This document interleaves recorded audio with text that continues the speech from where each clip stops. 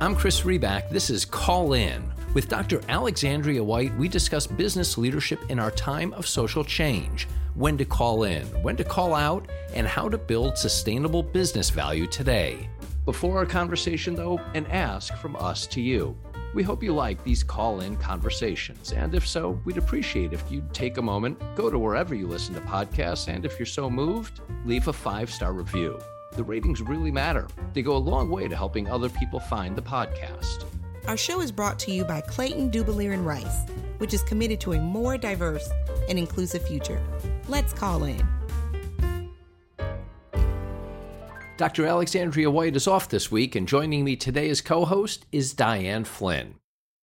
Kim, thanks so much for joining us. We're really looking forward to this conversation. Yeah, me too. Thanks for having me. So I think for context, your background, could you share with us, how did you get into the inclusion field? What brought you there? What are the types of things that you've done? I started my career really at a big international law firm doing sort of commercial litigation, securities litigation, as well as a little bit of pro bono work, but went into PricewaterhouseCoopers, worked my way up to the partnership and had various regular corporate America type jobs, including like as deputy general counsel and other global leadership roles. But at the same time, took on some diversity inclusion related roles and responsibilities, including as like the National Black Inclusion Leader. And with that, I participated in a host of different activities designed to create an inclusive environment, to really also create opportunities for our Black professionals to develop leadership skills and really do everything that we could to help our Black professionals thrive. And by the way, my firm, PwC, now retired firm, PwC, we had similar inclusion networks for various others in the firm, Latinos and Latinas, people of Asian descent, veterans, members of the LGBTQIA community, parents, caregivers,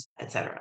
For me, doing some of that work was really critical because when I was coming up in the firm, I saw no role models that looked like me. When I became a partner, there were very, very few, most of whom, all two of us, becoming partners at the same time. And really, there weren't a lot of other people who looked like me at the firm, but I wanted to make sure that that hole was filled. Still, it was more of sort of a nights and weekends role, and it wasn't my day job. And I really had a nights and weekends job because I did a lot of community stuff. Already, I was on a bunch of nonprofit boards, still am, did a lot of community-related work. But in 2020, when the world awakened to the realities of racial inequities that are facing the country, my CEO announced the start of a racial equity fellowship where folks from our firm worked with people from various other companies on racial equity, public policies, and corporate strategies trying to address systemic racism. And I was in that fellowship for about 3 years. Kim, you have such an impressive history. Every time we work with a leader, the first question they ask is, how do we measure these initiatives? They're costly in time, in resources, people, power. What would you say to that? What did you see in terms of KPIs as a result of all the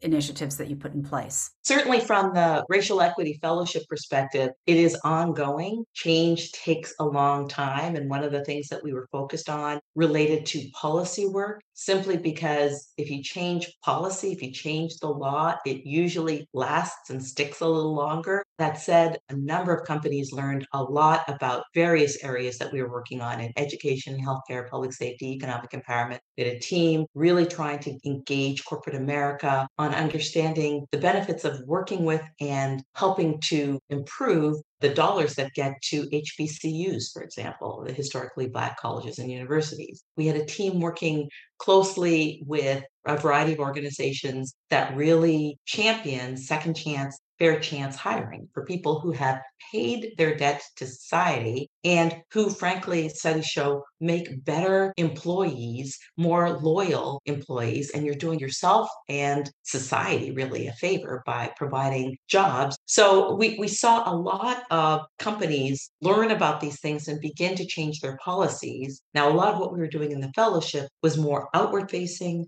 than inward facing, but all the companies that are participating have something else to talk about when they're talking about their ESG filings. A lot of companies want to say, look what a great thing we're doing for society. And in doing those great things, you're much more interesting to the best employees. Young people want to work with companies who are doing great things. And those companies now have something that they're doing, that they can say that they're doing. Ultimately, you're saying all of these efforts enhance their ability to attract a more diverse employee base, to retain them because they're presumably more engaged, right? And hopefully to advance them. Are they doing anything special to help once they get more diverse individuals in their workforce? Have you seen some really effective programs to help them advance? I think there are a lot of things that companies can and should be doing to both attract and retain people, as well as what they need to do more broadly to make their companies more inclusive. I mean, in terms of making the company more inclusive, I think making diversity, equity, and inclusion a way of working, a part of what you do every day, and not just something off to the side is critical. Having a strong and respected DEI C-suite leader and a team behind them to make sure that the DEI leader and his or her team or their team, that person is fully included in everything that the company does so that DEI is included in everything the company does, making decisions on which holidays the company gives off days off, as well as looking at the company's policies, looking at how company recruitment and promotion decisions are made, all of those types of things. Having that DEI person in the room can really make a difference. But also making sure that everyone in the company does a good amount of unconscious bias training and even testing to make sure that people understand that they have unconscious biases. And by the way, that should not be a one and done kind of thing. It has to be periodic and ongoing. I think making DEI also an important part of every leader's annual plan with real actions and really creating incentives to meet those DEI expectations and maybe also create disincentives to miss them. So, for example, don't promote anybody who's not meeting or exceeding your expectations with respect to your DEI efforts. Also, I think consider having at every annual review meeting and all the promotion meetings, someone in the room whose sole job is to look for unconscious biases creeping into the decision making. I also think it helps to have a really strong ethics team who people trust so that if something happens that someone believes might be inconsistent with the company's DEI efforts and values, it'll get reported, it will get investigated, and it will get properly dealt with. You know, a lot of this is sort of tone at the top, and you don't want to get lost in middle layers of management. It really needs to permeate throughout the entire organization. Kim, you just outlined an entire org structure of how to set up and then maintain an inclusive environment, from CEO leadership, a C-suite leader who's focused on this, a team behind that leader. You then talked about various ways to infuse it throughout the organization: training, promotion schedule, annual review, ethics. You just in 90 seconds gave a complete outline of how to structure this type of function through an organization. At the very end, you touched on my question: top down versus bottom up. Could you talk about the balance in terms of making this type of approach that you're outlining, making it effective in an organization? What's the role of top leadership? What's the role of bottom or middle up energy and action? And any tactical, practical steps that you've come across to help move C-suites and move boards towards the type of action that you're talking about? I think that it has to be both. It has to be all of the above. It has to be top, middle, and the lowest levels within the organization, in my view. And the tone at the top is so tough. If you don't have the right leader to begin with, you're never going to get that tone at the top. But once the top leader understands, if he or she or they decide to make sure that everybody understands the unconscious biases that they have by taking unconscious bias tests, and there's the Harvard test that you can take online, there are all kinds of tests that folks can take to understand where they are, they can infuse at the layers below them the need for dealing with racial equities and for really needing a diverse workforce. At the lower levels and at the middle levels, it's equally important for them to understand. That's why I think it's actually important for everybody at an organization to understand their unconscious biases. And then for senior management to create a system that creates incentives in terms of maybe even having senior management people have a required goal for meeting certain KPIs with respect to diversity and inclusion. And it will obviously depend on the organization. But one of the things you could do is, for example, have certain senior level management positions have a responsibility for seeing to it that lower level and mid-level people who are bringing diversity into the organization, be it racial diversity, LGBTQIA diversity, or veterans or women, in any other way, making sure that they are doing all they can to bring them up in the organization, giving them the mentorship and the support that they need so that their teams, you're almost giving a positive incentive for having a more diverse team. I do think also that even taking the steps and making sure that you're taking the right steps to attract and bring in and then promote the more diverse workforce is critical. That includes even making sure that you're recruiting at the right schools, like the HBCUs, or even connecting with the minority student organizations at predominantly white institutions, as well as obviously, I think I mentioned earlier, hiring or really considering bringing in more returning citizens or doing more fair chance hiring, which I think can also tend to bring in a more diverse population. And then when you bring them in, make sure that at every level you're providing professional development specifically designed for your more diverse populations, perhaps dividing your diverse populations into the groups that will have similar interests and backgrounds that may lend themselves to grouping certain types of populations, diverse populations, in certain types of leadership development and professional development programs. Lastly, making sure that you have inclusion networks that are truly inclusive. And so if you have a white male, middle management who really wants to be an ally to Black professionals, please let them join the Black Inclusion Network and make sure that they are welcomed with open arms. I am a white woman and I sit on a lot of Black ERG councils and I love them and I always feel very welcome and I feel that it expands my worldview greatly. So I totally agree. I want to address some of the pushback we've read recently. When you talk about incentivizing people to create more diverse teams, that gets into some fears about quotas. When you talk about special programs for underrepresented groups or diverse populations, that's exactly the work we do. We run 6-month leadership programs, typically for women and underrepresented groups.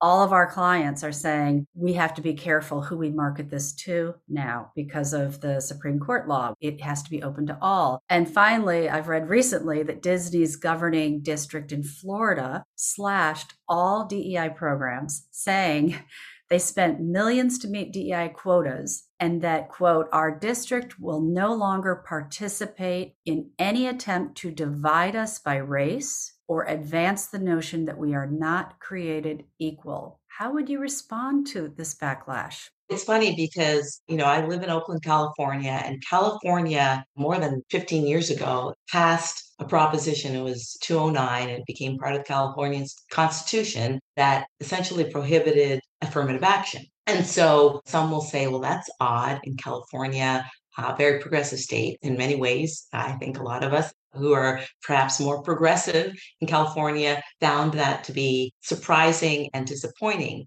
And yet, organizations in California have found race-neutral ways of nonetheless looking at ways to be more inclusive and more diverse. DEI is not about taking things away from straight white people and handing them to BIPOC people and LGBTQIA people. It's about being inclusive. It's about embracing the diversity of the broad community that you're in. What would you say to those leaders who are saying we have to stop doing this? In my view, you don't have to stop doing this. I think what you can do is have those programs and not make the decisions on who to hire, not make the decisions on who to promote based on race, but create opportunities for everyone to start at an equitable place. And if you're bringing in people who have had less opportunity in the past, you're trying to create an even starting point, an equitable starting point. I'm sure you've seen that picture of what is equity. And there are 3 people looking over a fence that you can't see through. And they are standing on a hill. one person can see over the fence very well because that person is tall and is standing at the higher end of the hill. And then the next person, maybe on their tippy toes and on a little stool, can barely see over the fence too. And then there's the third person who's the smallest person, and they happen to be standing at the lowest part of the fence and can't see over the fence at all. That is inequitable. But let's say they weren't standing on a hill, they were standing somewhere that was flat. And let's say they all were the same height or were all given stools to be the same height. That's equity. And what I see programs designed specifically for specific populations, what those programs are trying to do is create an equitable starting point. So, by the way, if there are straight white people who are also starting out at an inequitable place, I would say that those folks should also be included in those programs. But I know that racial inequities and unfairness with respect to the LGBTQIA community continue to exist, and we need to address them so that people are starting off in the business community at a fair and equal footing. My personal experiences as a Black woman bear that out, that even Black people of great privilege like me see racial inequities all the time.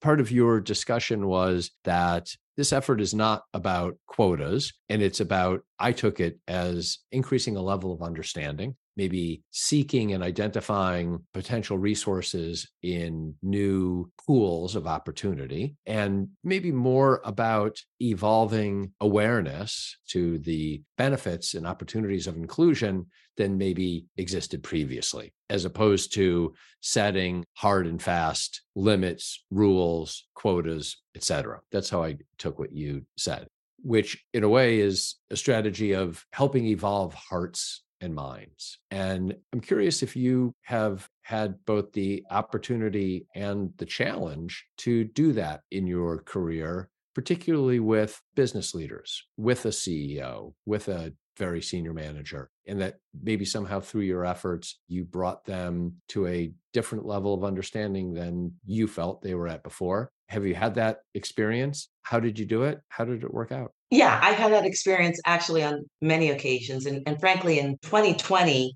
at the time of the awakening, I'll call it, I really felt the need to share my experiences as a Black woman in corporate America who, on the one hand, has been included in everything and is viewed as the privileged person, but on the other hand, is the person who understands what it's like to be an anonymous Black woman. I know that I'm this cisgendered, straight woman with no disabilities who went to the right schools. And, my parents were a mother and a father, and they were married to each other. And I'm, in this certain socioeconomic class of haves. And people who knew me in corporate America, many people from throughout my career knew me as that person and saw me as this person who, well, if she can make it, anybody can make it. And so I shared with folks some of my experiences as a Black woman when I'm not surrounded by people who know who I am and who treat me like the well-educated professional within a socioeconomic class, but rather instead treat me as an anonymous Black woman. Putting your bags up in business class on a plane and being questioned as to why your bags are being put there without expecting a Black woman to be sitting in business class, followed by a neighborhood security car in my own neighborhood, having a DWB, driving while Black, driving a really nice car, and stop. And I realized, frankly, I have so many examples that are so clear. On one occasion, one of the national airlines, I was the highest status because I had a global leadership role at PwC. I was traveling a lot. So I was at their very high status, and they call people up first to get on the plane. And I get up with the two other people who happen to be at that status. And the first guy, a straight looking white guy, goes bleep with his boarding pass, and he's welcomed. I get up next and I go bleep with my boarding pass on my phone. And the guy says, you're not that status. And I say, yes, I am. He says, no, you're not. Let me see your boarding pass.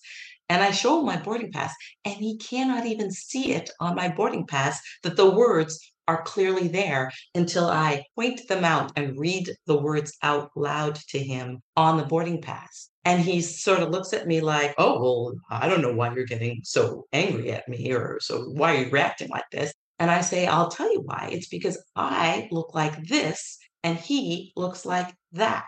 The he being the white man who was in front of Yeah. me and me being the Black woman.